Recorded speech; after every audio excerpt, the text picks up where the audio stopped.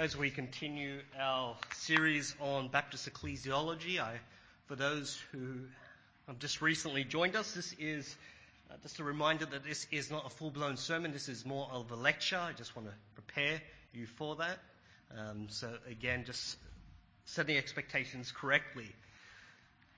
But that said, as with anything, regardless if it's a lecture or a sermon, we need the Lord's strength and we need the Spirit's wisdom in knowing how to say things in a way which edifies the saints. So with that said, I would love to once again go before the throne of grace and just commit this time to the Lord as we jump into just really unpacking His Word and its principles. So let's pray. Dear Blessed Father, we again thank you for the fact that we can come before your throne of grace as we delve into really the outflow and the outworking of your truth and the principles that are distilled from it. Help us this evening as we recognize it is after 5 p.m. and it's very easy for our minds to become tired and distracted. So Father, we just pray that you may indeed help us to really have clear minds. Help us to remain awake and certainly undistracted. Father, help us to come away really wrestling with your truth, recognizing that all of your word is useful for building us up in righteousness. So Father, we just pray for this. I just pray for myself. Help me to be clear tonight.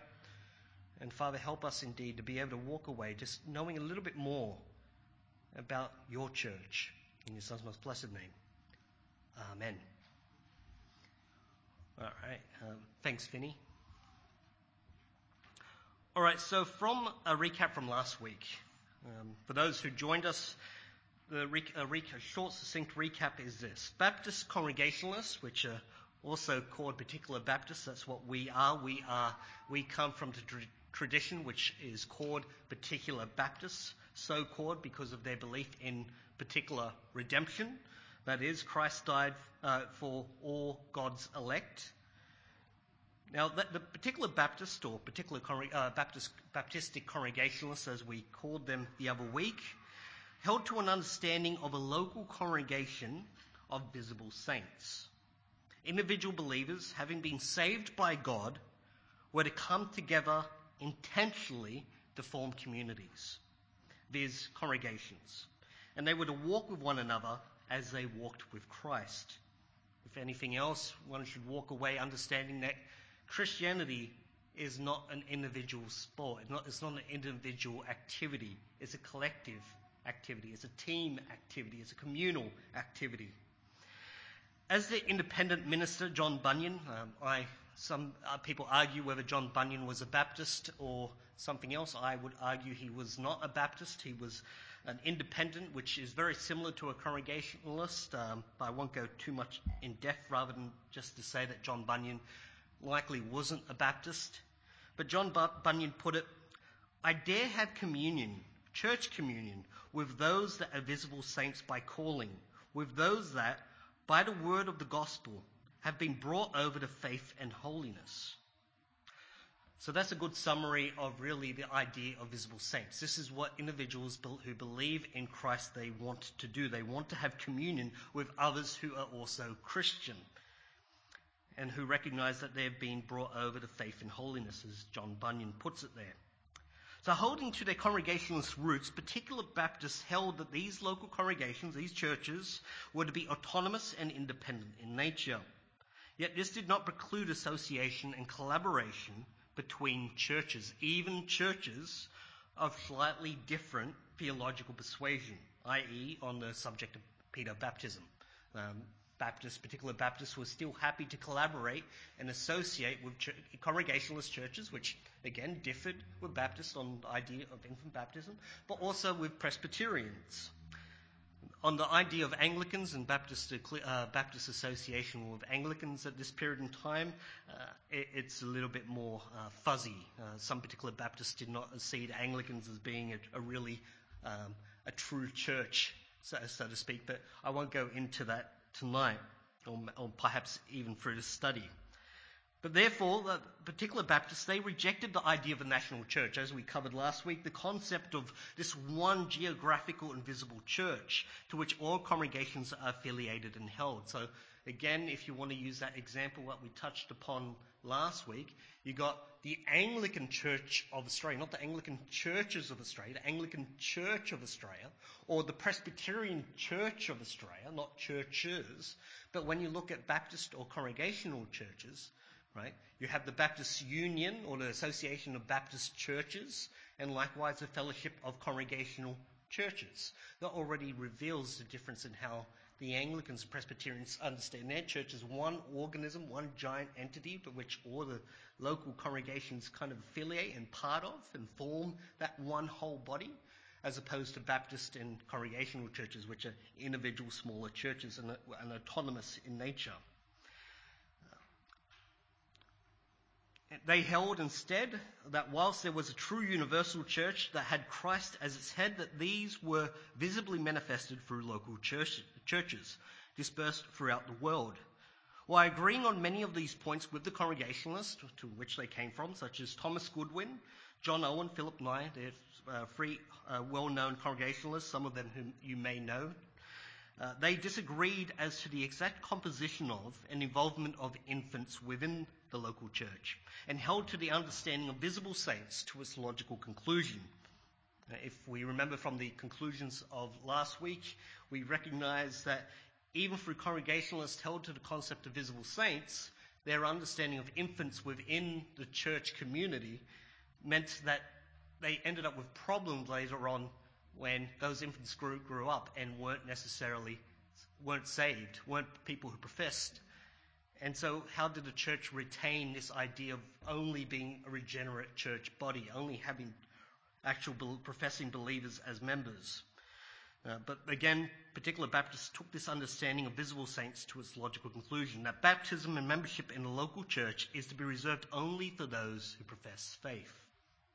So therefore, as we have covered so far, the particular Baptists followed Congregationalists in their understanding of the nature of the church, and that it was only to include those who were believers based on their profession and mirrored outward behaviour. So those who said, I'm a believer, and their lives testified to their belief, they were to be those who composed the actual local church. It was understood that as an individual became a believer, they were to join a local church, as visibly evidenced in the early chapters of Acts, such as what we read out earlier. And this was due to the reality that as one was saved, they entered into a spiritual union with Christ. As I became a believer, as I believe in the Lord, I have now entered a spiritual union with Christ. I now am part and belong to Christ. And as that happens, then I'm also to have union within Christ's body. This was to be, as it said, this was to be visibly paralleled by the communion that one was to have within Christ's body. One instinctively led to the other. Being in relationship with God meant being in a relationship with his people. After all, the presumption of the one another's, and the one another's are certainly, you've heard me exhort that a number of times over the past couple of years. The one another's are exhortations that we're to do to and with one another. But of course that presumes that obviously that Christians are in communities in which these one another's can take place. Otherwise, how can you do the one another if you're not with people you can do the one another's with? And likewise, the exhortation by Christ that the world will know that we are his disciples through our love for one another. This presupposes that Christians would be in relationships in which to evidence this sanctifying, mutualistic love. After all, this is how the world will know you are my disciples, through your love for one another. Well, if we're not living with one and doing life with one another, how will the world know that we love one another? So that presupposes that we will be doing life together so that we can show that and demonstrate that we love one another. And that through that, the world will see what? That we are the disciples of Christ. Ian Murray summarizes this notion well when he states that commitment to Christ demands commitment to a local church because we cannot separate Christ from the church. I think that's a fairly good summary of what it means. Once we become a Christian, once we become and belong to Christ, we now belong to the body of Christ. This was therefore the underlying premise which was understood by the Baptists. Individuals saved by Christ were now called to gather together for particular purposes that included divine worship and mutual edification. The 17th century particular Baptist pastor, Benjamin Keach, Benjamin Keach is one of the most well-known pastors of that period. Often when we look at the Puritans, and particularly the Baptists were Puritans, absolutely. They just, of course, disagreed on certain concepts, such as what we're covering. But Benjamin Keach was the well-known Baptist minister and pastor of this time period of the 17th century, and often he's not someone who's as well-known as the likes of John Owen or Thomas Goodwin and so forth. But if you're ever interested in early 17th century Baptist history and theology, Benjamin Keach is certainly one person to know. But he puts an understanding of the church like this. A church of Christ, according to gospel institution, is a congregation of godly Christians who, being first baptized upon the profession of faith as a stated assembly, do by mutual agreement and consent give themselves up to the Lord and to one another according to the will of God, and do ordinarily meet together in one place for the public service and worship of God, among whom the word of God and sacraments are duly administered according to Christ's institution. That is, believers came together and intentionally consented, often through a church covenant or agreement, outlining how they would walk together, to be in an active and constant communion with one another, as Keach outlines in that statement. This communion this mutualistic communion in which we have with one another was to be understood as spiritually binding, whereby the congregants, brothers and sisters, would keep each other accountable in accordance with the will and word of God, being willing to admonish and exhort each other, provided the situations arose. Individuals would consent to be a formal member of the church in order to be extended these privileges, as church membership presented a formal binding of this process. And indeed, church discipline is predicated on a body of believers which aren't loosely defined, but as a community in which it's clearly understood who are the active participants within the church. A point we will return into in a future week. But again, how can you carry out church discipline if you don't know who the members of the church are? Baptist historian James Renahan notes that what formed by covenant or simply a mutual agreement, the act of becoming a church was a serious matter. Membership was a high privilege with great responsibilities. Careful inquiry was made into the conversion experience of each applicant, and all were subject to scrutiny and corrective discipline if they fell into sin. Indeed, when believers met together with the intentionality of what we note above, the church was gathered. So this idea that we are intentionally gathering together to walk alongside with one another. When that happened, the church was gathered. It had gathered in a willful obedience to Christ, who, as its head, had called for all these assemblies to physically occur. Indeed, Christ had promised to be spiritually present amongst his people during such gatherings. There's a verse there, Matthew 18:20, which is when 2 and 3 are gathered, I am there. And so believers physically gathered with real spiritual anticipation. When we gather, it's not just we're gathering together without Christ in the picture. No, when we gather, we know and recognize that Christ is in our midst. So that there's that real anticipation. Gathering was an instinctive norm for believers. And as they heard the word of God and were saved, it seemed only natural that they were added to the community from which they had heard the proclamation. Such is particularly seen through the book of Acts, where as a constituted pattern, the word of God was preached, and then what do we see? As a result, people were physically added to the number, like to the church. We saw that in Acts 2, which we just read out earlier. The creation and expansion of the redeemed community in the New Testament then is one that is instigated by the Word of God. However, the Word, far from being relegated as a single-use affair, that's saying that we just don't use the Word of God once during our conversion period and that's it. We hear the gospel and that's it. We become a Christian. Then there's no more space left for the Word of God.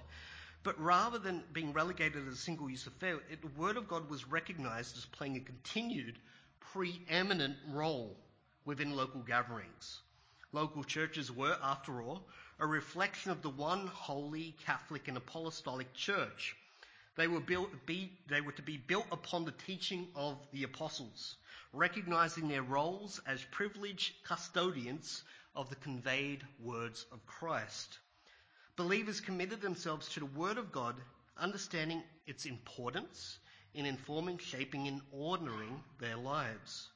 But it wasn't just the hearing and understanding of Scripture that they were called to do, but its application. Thus, in the description of one of the first churches in Acts 2, verse 42, we see what? That they devoted themselves to the apostles' teaching, to the fellowship, to the breaking of bread, and to prayer. They met and heard the teaching, and then what? Performed its outworking. Likewise, this is seen for the apostles' continuous exhortations to their listeners to grow in maturity. Right? Whenever you look at one of the Pauline epistles or anything, any of the exhortations of James, John, etc., what are they continuously exhorting to the reader? To grow in Christ-likeness, to grow in maturity. How do they do that? By the Word, for its hearing and its application. Paul in particular, constantly prayed for his readers to grow in their understanding and, by this, their love. Growing in love and theological understanding was not understood as a dichotomy. As in, you can grow in knowledge or you could grow in love. There's two different things. So these things are meant to be together. Growing in knowledge and growing in love should be hand in hand. But rather a conjunction, both occurred together. True love could not happen without understanding, and true understanding was impossible within a vacuum of love. Indeed, the commitment to God's word in this way is the most noticeable mark of the local church. For a local church can only be a reflection of the universal church. That is, of course, universal church is all those people who are saints who believe.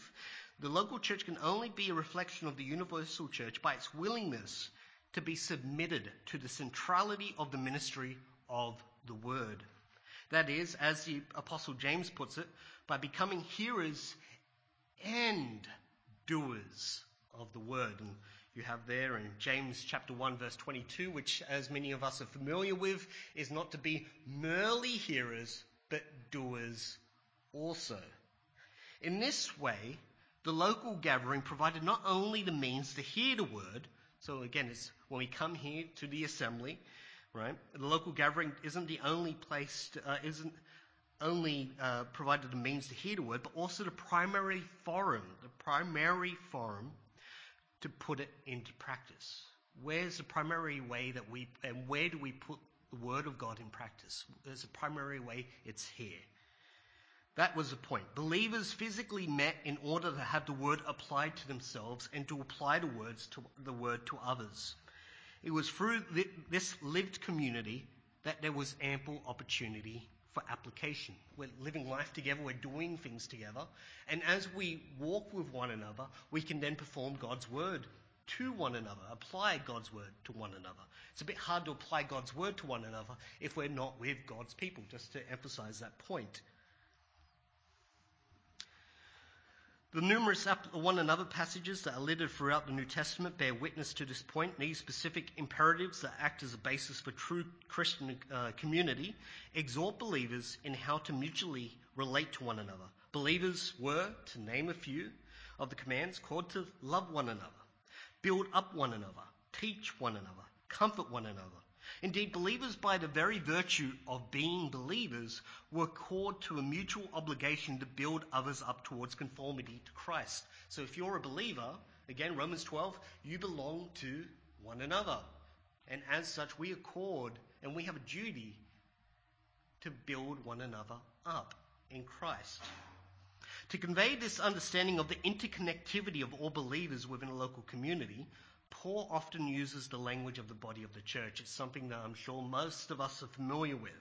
This being most noticeable within 1 Corinthians 12, chapter 12, verses 12 to 31, whereby the apostle informs the church at Corinth not to look at themselves as individuals belonging to a church, but as individuals that comprise the church.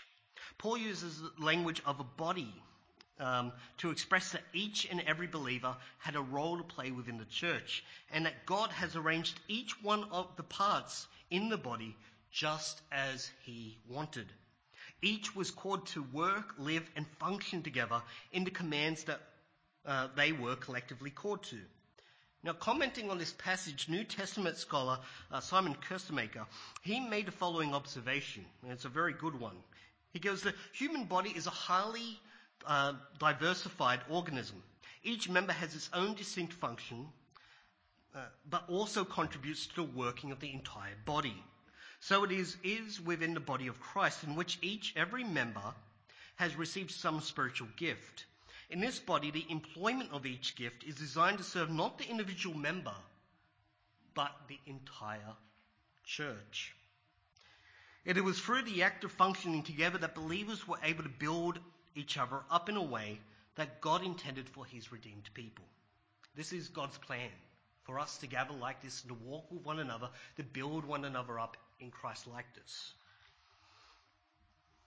Indeed, this point is made by Paul in Ephesians chapter 4, verses 15 and 16, where that by speaking the truth in love, let us grow in every way into him who is the head, Christ. From him the whole body, fitted and knit together by every supporting ligament, promotes the growth of the body for building itself up in love by the proper working of each individual part.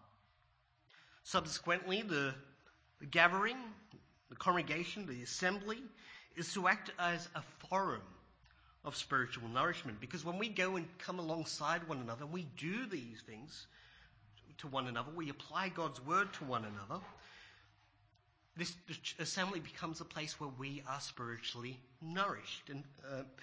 And it's a formulation for all believers who are called to collectively partake in this means of grace. By this, the local church serves in a motherly role, nurturing believers through both instruction and application to spiritual maturity. Now, this is a particular analogy that you can find from the early church right through the Reformation into the Puritan period. It's up even to the start of the 20th century. It's something that you don't hear as much these days, the church in acting in its role or capacity as a mother. This term of the church serving as a mother, through generally avoided by Protestants today due to historic misuse by Roman Catholicism, is a helpful descriptor of the role that the church plays for an individual believer. We are saved to the universal church, and by consequence, a local church, which acts as its physical manifestation. And it is the church which, as Calvin describes it, conceived us in her womb, gave birth to us, nourishes us at her breast, and keeps us under her care and guidance. It was necessary that Christians understood that they were saved as this local institution, which would provide the care and the instruction that all spiritual children needed.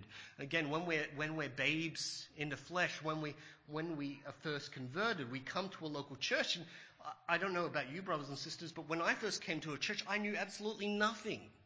And it was within the context of the church in which I was spiritually nourished and built up in my Christian walk. And this is what Calvin's getting at. This is the place in which this spiritual formulation actually occurs. Separation from God's appointed means to which a believer has been saved would be disastrous. As to do so would be to ultimately spurn God himself. Because again, God's given us the institution of the local assembly to build us up, to become more like Christ. And so if we therefore go, we don't need the local church, we don't need that at all, I'm fine by myself, we're actually not only spurning the local church, we're spurning the one who gave us the church, the assembly of the church, for our spiritual development. We're spurning God himself. This is why Cyprian, the 3rd century bishop of Carthage, meant when he pointedly stated, he can no longer have God for his father who has not the church for his mother. The Christian gathering was to be exactly that, a gathering to which the believers assembled to perform the ministry of the word. True submission of the word entailed that one would inevitably be equally serious about the application. If I say I'm serious about God's word, am I really serious if I'm not eagerly looking to see how I can apply God's word to God's people? That begs a question. Thus, any believer who did not recognize the importance of the physical communion, that is in the Greek koinonia, which will become an increasingly important word in weeks to come, to which they had been called, would do so at their real spiritual detriment. Likewise, any self-professed church that did not truly subordinate itself to God's word forfeited such a role. As the Dutch-American theologian Geerhardus Vos mentions, a church that would abandon this ministry, at least in its fundamental elements, would cease to be a mother of believers. Again, if the church isn't subordinate in teaching the word of God, then it's not really a church. It's forfeited that role. The local church was called to gather around the word of God, and it is through the local church and by his word that God primarily works out his plan and purpose for the people that he has redeemed. Now, the word then is to be the foundation of all true Christian gatherings. It is the very soul of the church. It not only facilitates the establishment of God's people on earth, because how are we saved? By hearing the gospel, which is God's word, the good news of Christ, which is within the pages of Scripture. It not only facilitates the establishment of God's people on earth through the instituted means of the proclamation of good news of Christ, but additionally provides the order and structure of how God's people are to live once this reality is applied. Now, Geerhardus Vos, he rightly notes that the ministry of the word is the means ordained by God to maintain the church and continue it.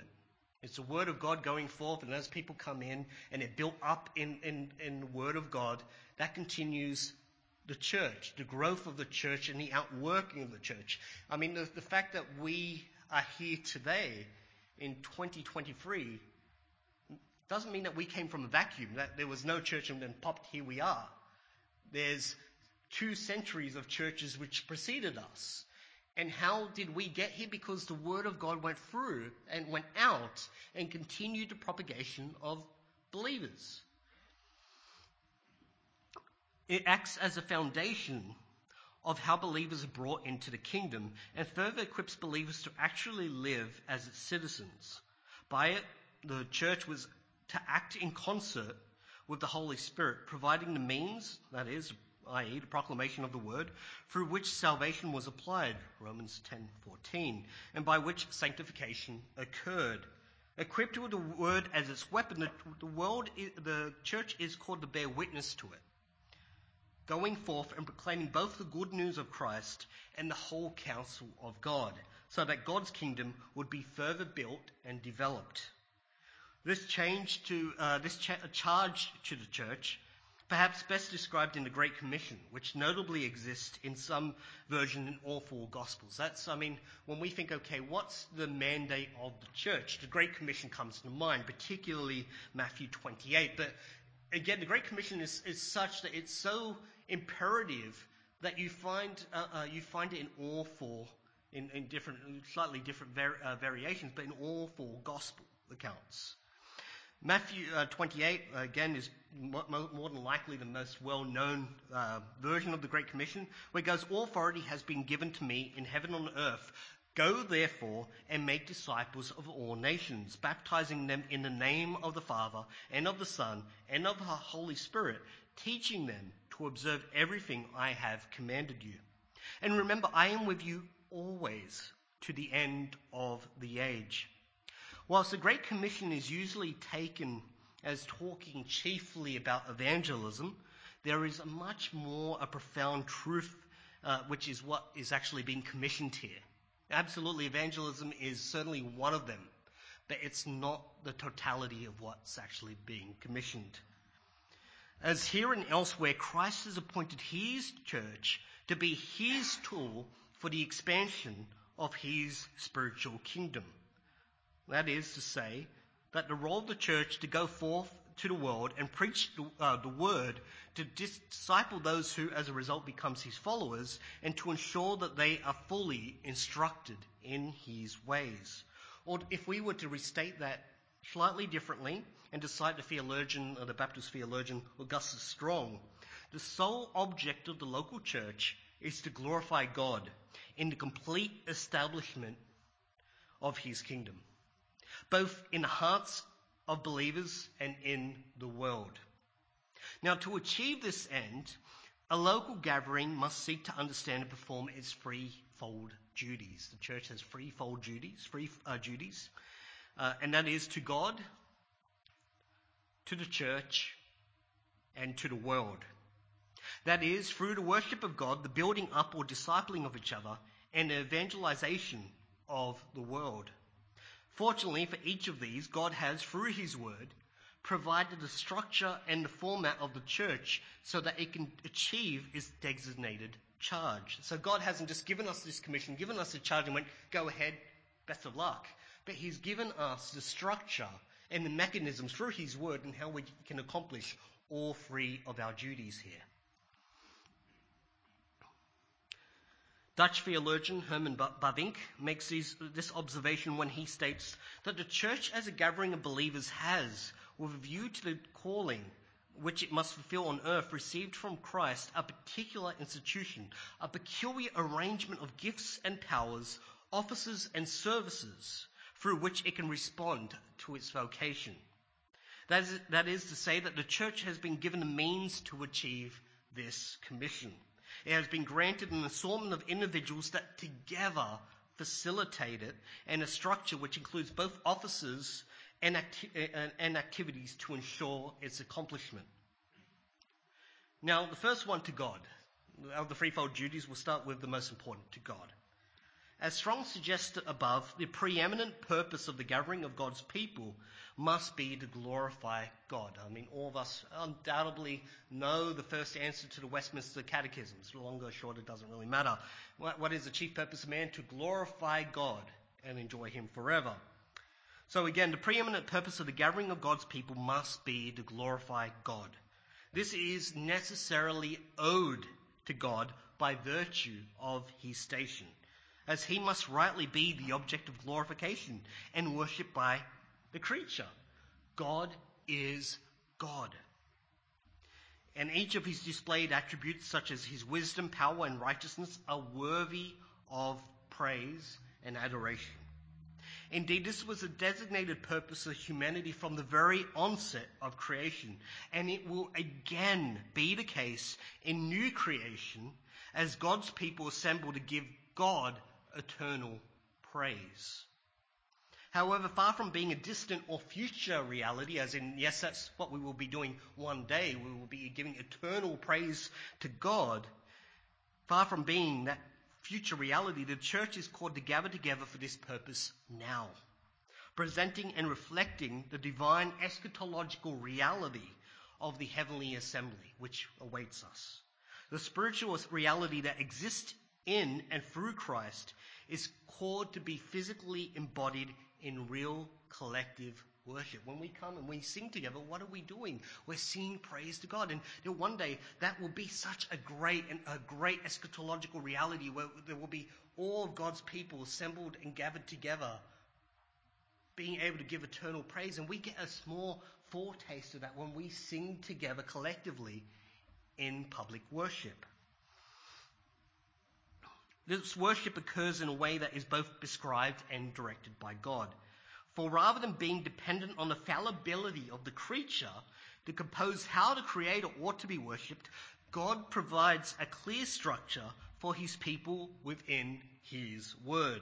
Indeed, God must be engaged on his own terms. I cannot emphasize this enough. God must be engaged on his own terms. It's a sheer audacity to think that fallen, regenerated, which is true, but fallen creatures ought to prescribe how God ought to be worshipped. Hey, God, I should tell you how you should be worshipped. No, it's God himself who prescribes and tells us how he is to be worshipped. Now, it is this uniquely Protestant understanding that has traditionally been called the regulative principle, so called due to the belief that God regulates his own worship, and that he, as Calvin states, disapproves of all modes of worship not expressly sanctioned by his word.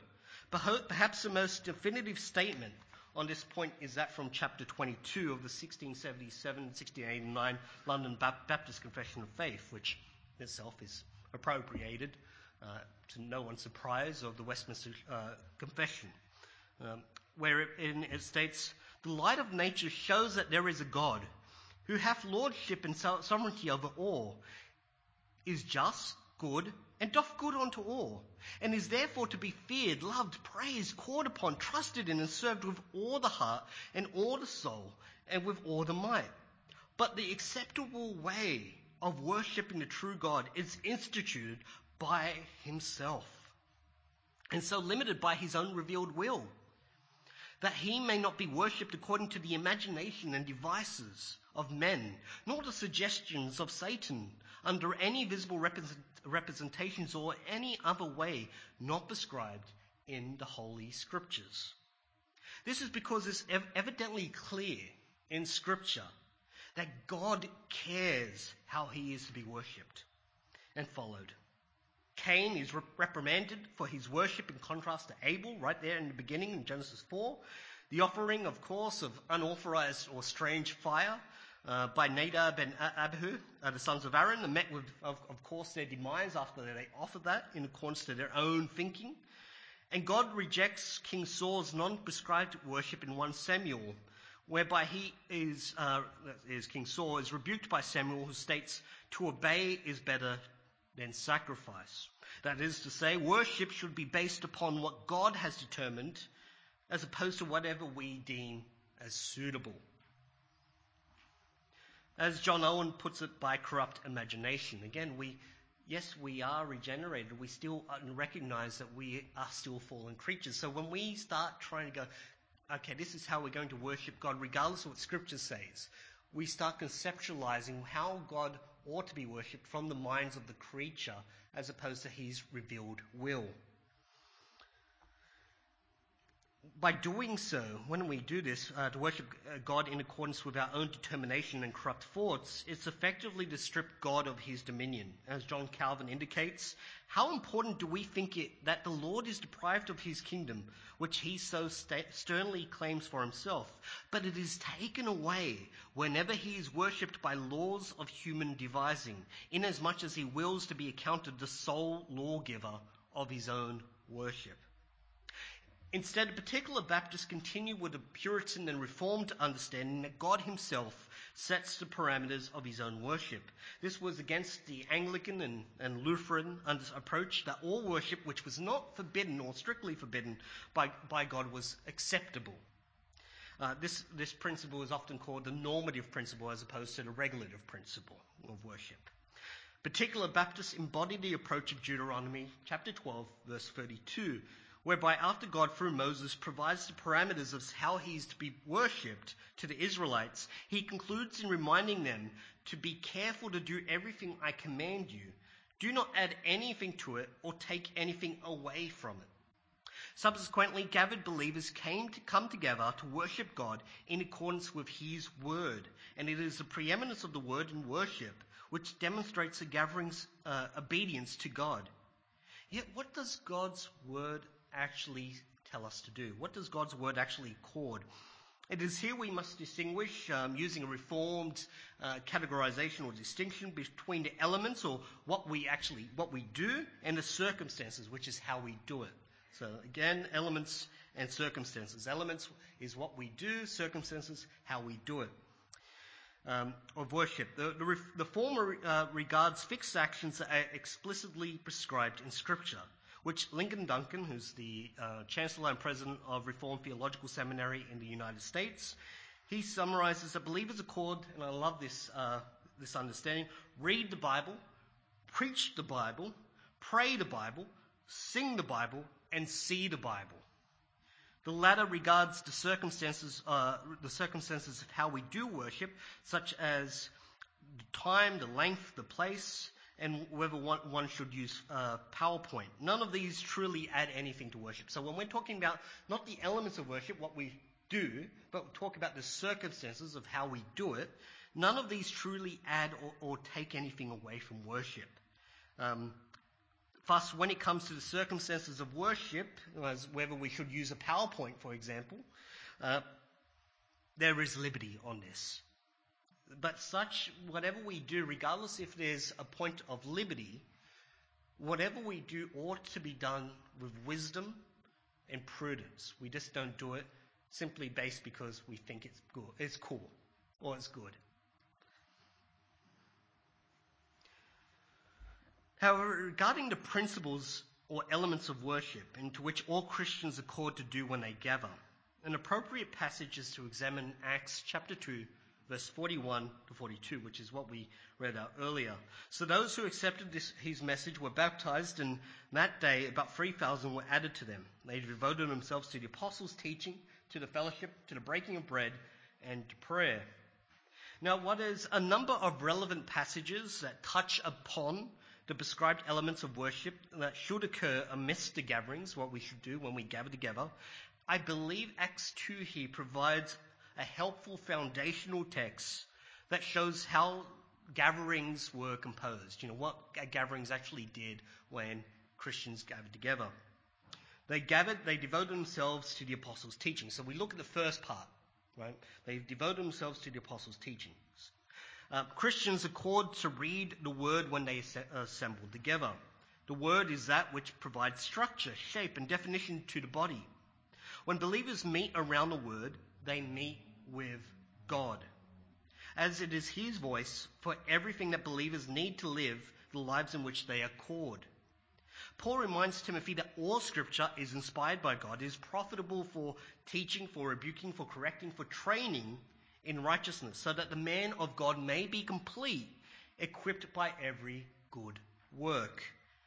The entirety of the word was to be proclaimed, exhorted, and exegeted for the well-being and maturity of the assembly.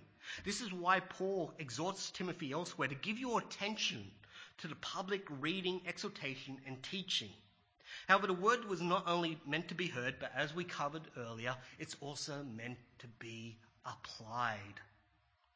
Now, further, God's word is to be understood and applied by song. Paul reminds the congregation of Colossae, let the message about the Messiah dwell richly among you, teaching and admonishing one another in wisdom and singing psalms, hymns and spiritual songs with gratitude in your hearts to God.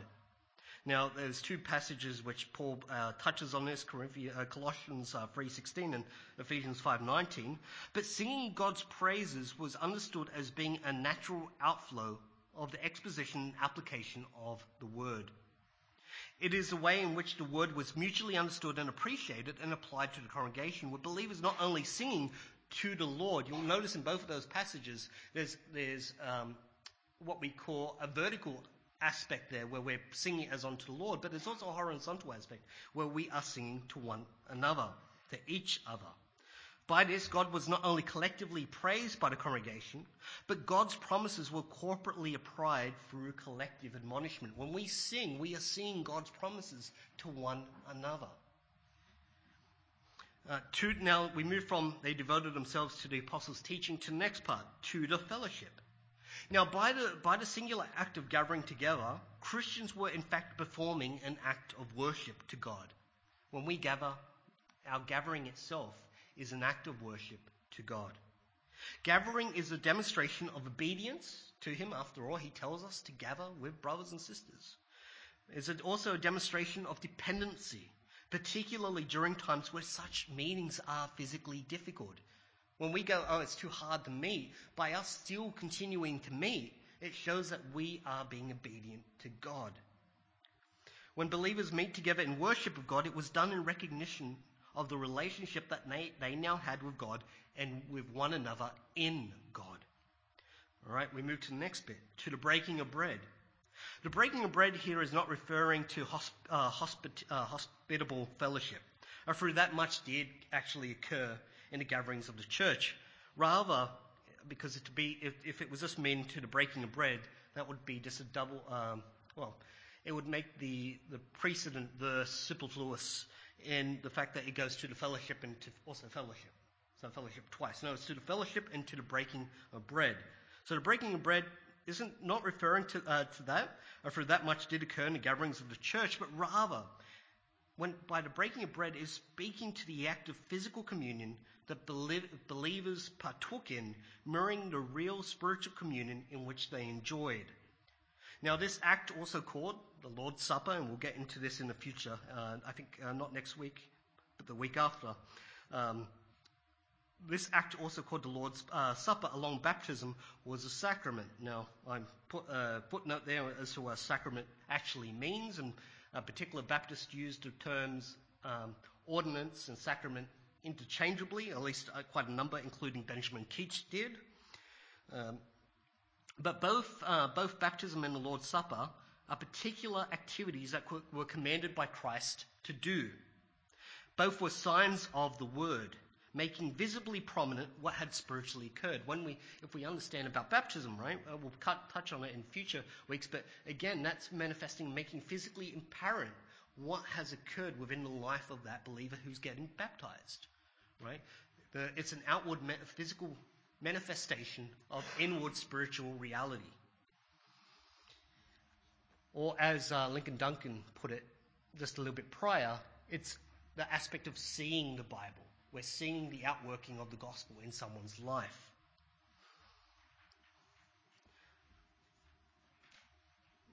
Both were signs of the Word. Baptism and Lord's Supper were both signs of the Word, making visibly prominent what had spiritually occurred. Baptism conveyed that one was now part of the body of Christ, whereby the Lord's Supper reflected that one was both in the believing community and a beneficiary of the spiritual blessings that entailed. So baptism goes, I'm a believer, I believe I'm part of the community of Christ. And the Lord's Supper, an ongoing testament to the fact that you are part of the body. Bavinck notes that these sacraments were instituted for the believers and assured these believers of their portion in Christ. They do not precede the word, but follow it. They have not the power to grant a particular grace which cannot be given by the word, nor be accepted by faith. All right, we move to that one of the last bits, and to prayer. The last element listed in Acts 2:41 to 42, but still of significance, is regarding the local assembly's obligation to corporate prayer. Prayer was something that had been on numerous occasions exhorted by Christ to his disciples. He taught them, after all, how to pray through the Lord's Prayer. He demonstrated prayer, and his life was one of prayerful dependence upon the Father. Through prayer, Christ beckons his followers to put their trust and reliance upon God for their needs, both physical and spiritual. We are, Christ tells us, to ask the Father in his name for our needs. This is because we have, and you've probably heard me say it many times, we're a needy people, we have many needs. We cannot do the work of God in our own lives. We are unable to conform to Christ by our own ability. I'm sure any Christian would be able to recognize I can't make myself more like Christ by myself. I just can't. But we can, as we cannot do that, we do not have the sovereign control over our own circumstances. We pray because we are, and ought to be, people who are desperate for God's will to be done in every way. That's why we ought to pray. Gary Miller, who's the principal of the Queensland Theological College, he helpfully notes that when we see our inability to do anything that makes any difference to ourselves or our world, when we see past what is happening right now and today and tomorrow to what God has been doing in us and our world, to what he will do in us and our world, when we see how much we need God to change us by his Spirit and to change other people by his Spirit, when we see that, then we will start to pray and to keep praying. We pray as a sign of dependency, a demonstration that we can't change ourselves, but he can change us. However, prayer is not only a demonstration of obedience and dependency to he who is Lord of the church, but it acts as yet another facilitator of God's work within us and within the gathering. When we come together to pray for God's glory to be made manifest, we are, in fact, praying that the medium that he has appointed to achieve this glory, this is the church, and will be further equipped for the task he has appointed. So when we pray for this, when we pray for God's glory to be made manifest amongst us, we're praying that, again, for this church, which is his institution, to be further equipped for the charge and commission he's given us to do. Again, that sign of dependency, we're reliant on him because we know we can't glorify God by our own devices, by our own strength, by our own wisdom, any of that. For the gospel to be worked out in the world for evangelism, and to be worked within the church for edification, prayer serves as a corporate cue, reminding all believers that they are and ought to be united together for this outcome, with such a commitment being worked out within their collective lives. All right, so that's to God. All right, when we move to the church, whilst the common obligations of individual believers to the gathering has already been expressed, it is helpful to restate the collective duty that the gathering has to itself. So we have a commitment to God. We have a duty to God, right? But we also have a commitment to the church. Namely, and to say the same thing in three different ways for emphasis: through edification, through spiritual nurturing, and through discipleship. The gathering centered around the ministry of the word was to be the chief means in how God instructed, exhorted, and by the Spirit applied the word through the collective commitment of believers. The church then was not only the mother of believers, but it was to be the spiritual school, right? The spiritual school, I like that. And I did not come up with that. But whilst God could have made all believers instantly perfect, he instead, Calvin notes, desires them to grow into manhood or womanhood solely under the education of the church. Yet such education is only possible when we actively recognize our calling by Christ to pursue communion in his body with a view towards others rather than ourselves. Again, to be a Christian is to be to be selfless, is to esteem others more highly than ourselves. And that ought to be our mindset as we come into the church. We shouldn't be coming in to go, gimme, gimme, gimme. For we will be taking, consuming, and being spiritually nourished. But it's also, we come in a selfless way, wanting also to build up others into our mutual love and knowledge of our Saviour. This requires a true commitment of all believers in enacting and living the word out with one another, applying the different gifts in which they have been apportioned. It was by this that believers would grow in real spiritual maturity. In his body of practical divinity, this 18th century Baptist theologian, John Gill, who's a brilliant mind, certainly a gift to the church, he unpacked several duties that he believed was incumbent on believers to do if they were to truly live the word together. Now, he summarizes the one another's here into 12 points, and he states that it's the duty of those within the church, so it's the duty of us all, to do the following 12 things. To love one another, which was the primary duty. To promote and preserve unity of affection within the gathering. To sympathize with each other in all circumstances. To communicate to each other in such circumstances, to watch over one another so as to ensure that no one succumbs to sin, to bear with one another, displaying patience, forgiveness, and understanding, to pray for one another, to separate ourselves from the practices of the world so as to not let sin or defilement enter, to be constant in assembling together, To not let any distraction, i.e. social standing, wealth, or spiritual gifting, divide. To strive together for the faith in both truth and doctrine. And lastly, to be examples to one another of the Christian life. Each duty here signifies the seriousness of the collective life that a believer has been called to. And each demonstrates the mutual obligation that all believers are called to perform when we gather for the church to truly function in the way that the church has been prescribed by God.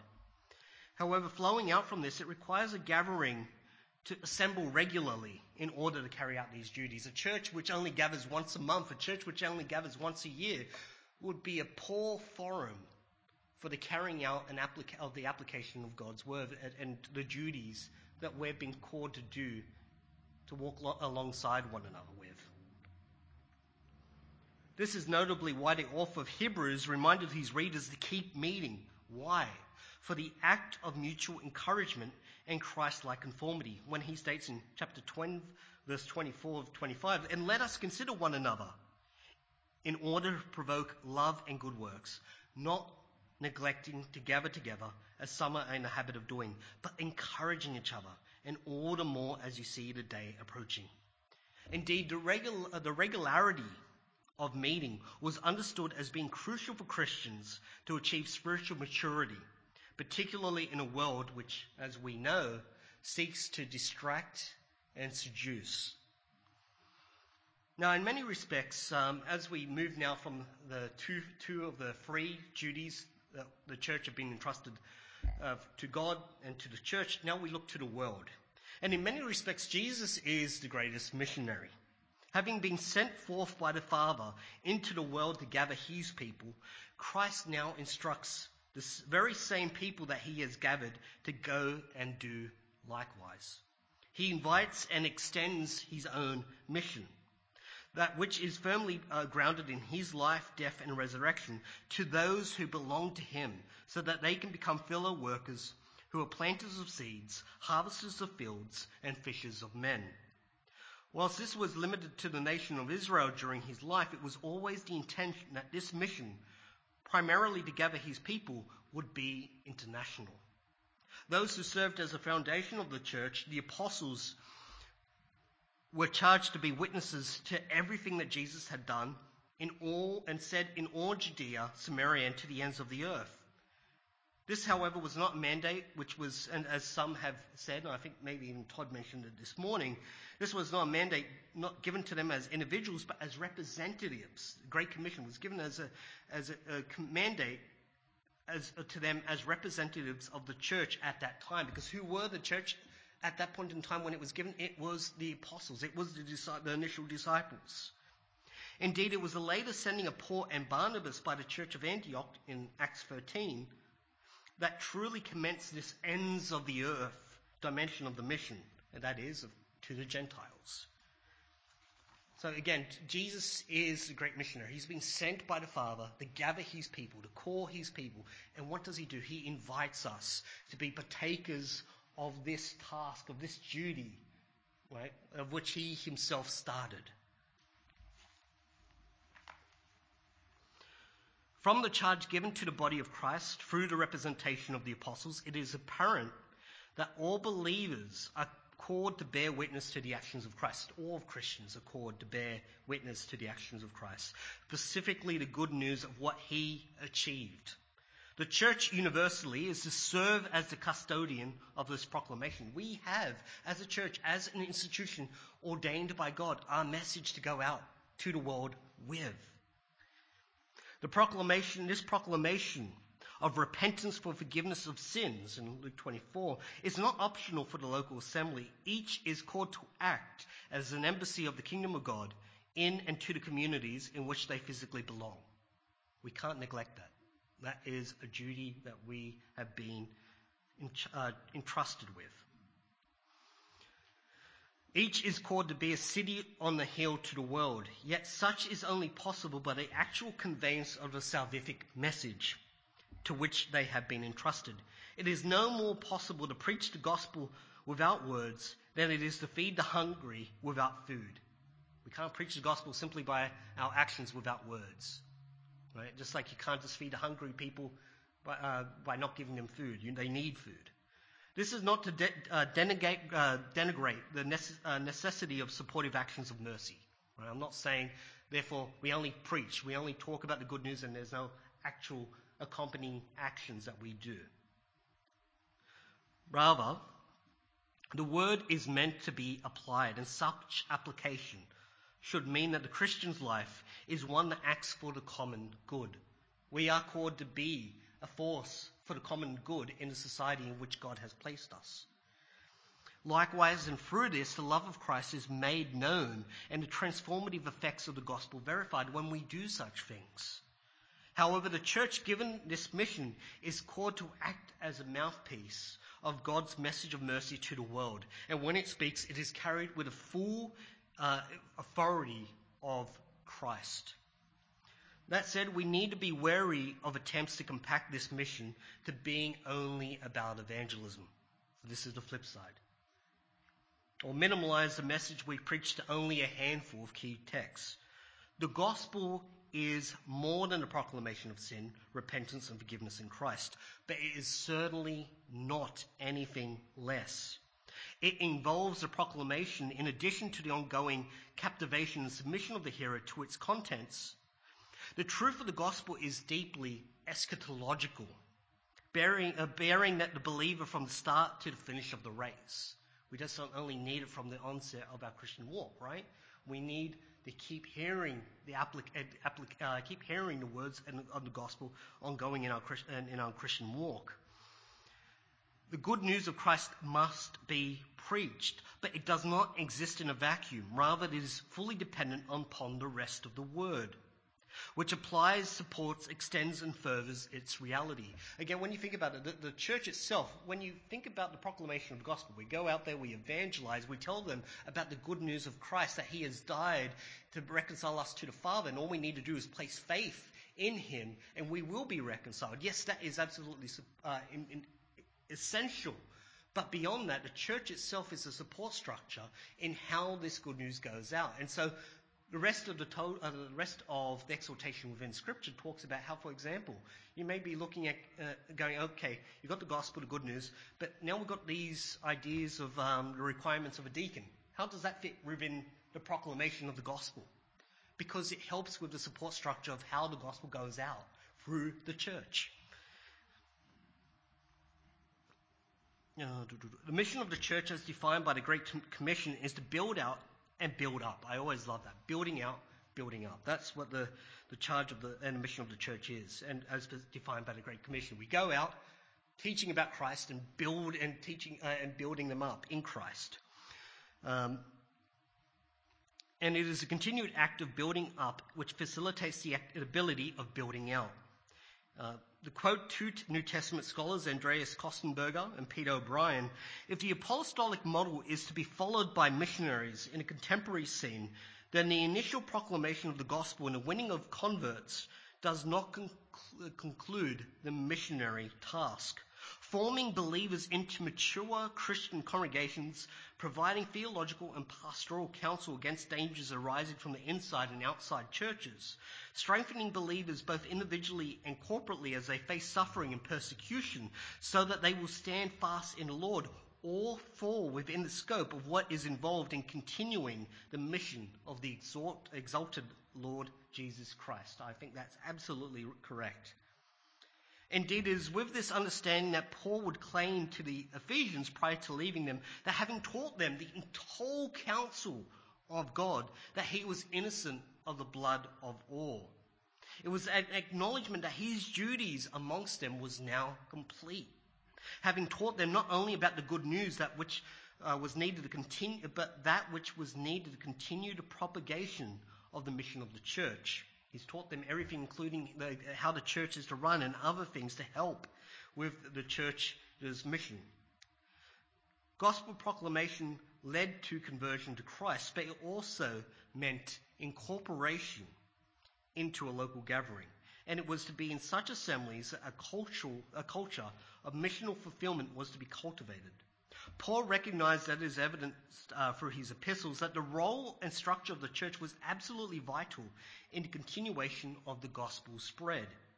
The mission could not be sufficiently continued through sole gospel proclamation, but because it required believers to proclaim it, it required and depended upon the local assembly to faithfully function in building up all believers to be such witnesses and send out specially gifted individuals as dedicated missionaries.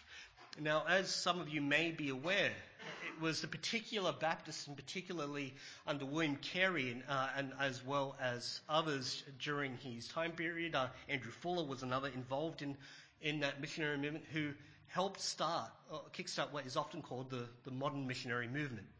As William Carey went out to India, that was the kickstart of the modern missionary movement as we know today, and that started from a particular Baptist understanding of the role of the church in the advancement of God's kingdom across the earth.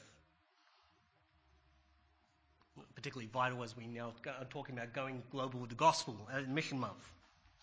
But to wrap up and to conclude tonight's saying, and this is probably the longest lecture I've given to date, so apologies for that. But to briefly conclude at this point, that the life that Christians are called to live is communal. I hope if you take away any thing tonight, it's to understand exactly that. And as Ian Murray puts it so succinctly, an independent Christian is a contradiction. I think we'd hopefully all would agree to that. Called to Christ, it is an anomaly to believe that we are also free not to gather with his body. That as I become a follower of Christ, I don't need to be part of the local body at all. Indeed, in our postmodern, hyper-individualistic society, the next sentiment may be considered completely alien to our mind, which is public worship of God ought to be preferred before private.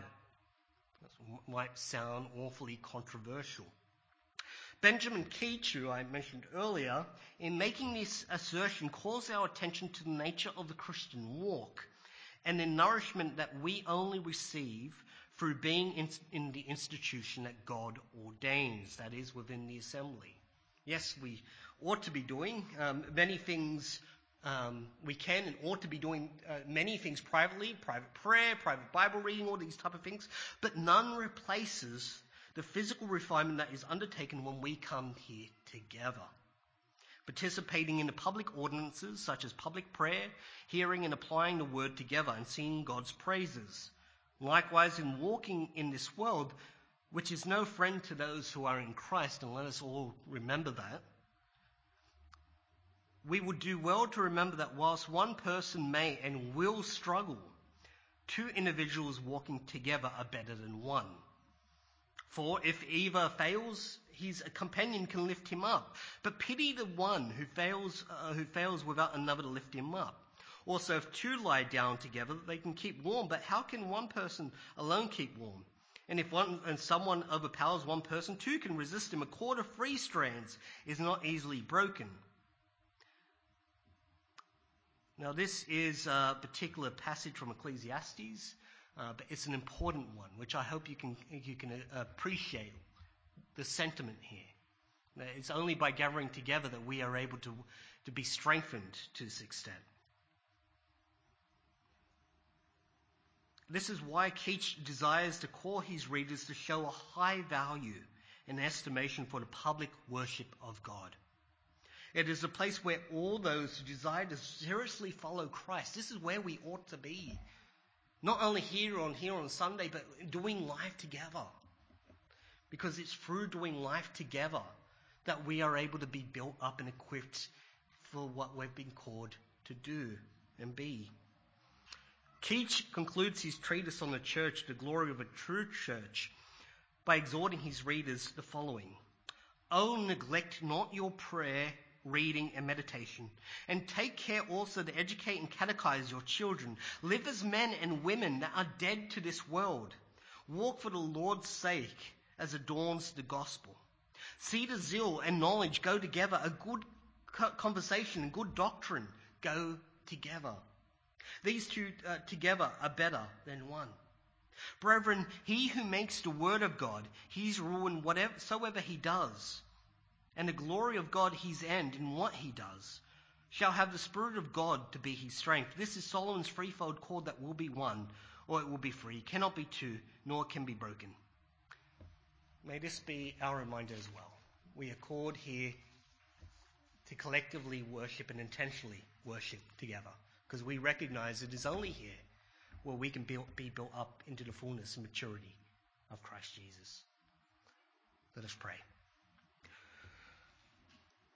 Dear blessed Father, we thank you so much for the fact that you have not just saved us to a vacuum, but you've saved us not only to yourself, but to your body, to the body of Christ, to your people. Father, we recognize that we are not made for isolation. Father, it's to our spiritual detriment when we prefer isolation over the gathering. Help us to be those who are intentional, just like our particular Baptist forefathers, in recognizing the centrality of gathering underneath your word. Recognizing the importance of your word in that it builds us up for all things, but that it's meant to be applied collectively. We are refined as iron sharpens iron.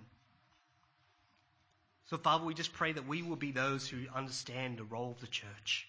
We will be those who, as Keach exhorts here, who will appreciate and value and esteem the local church, because we recognize that this institution that has been ordained by you is for our betterment, our spiritual nourishment, and it is where we are schooled in what we need to learn and how we are to grow. So, Father, we just thank you for the fact that you have given us this institution. Let us treasure it and value it. In your Son's most blessed name, amen.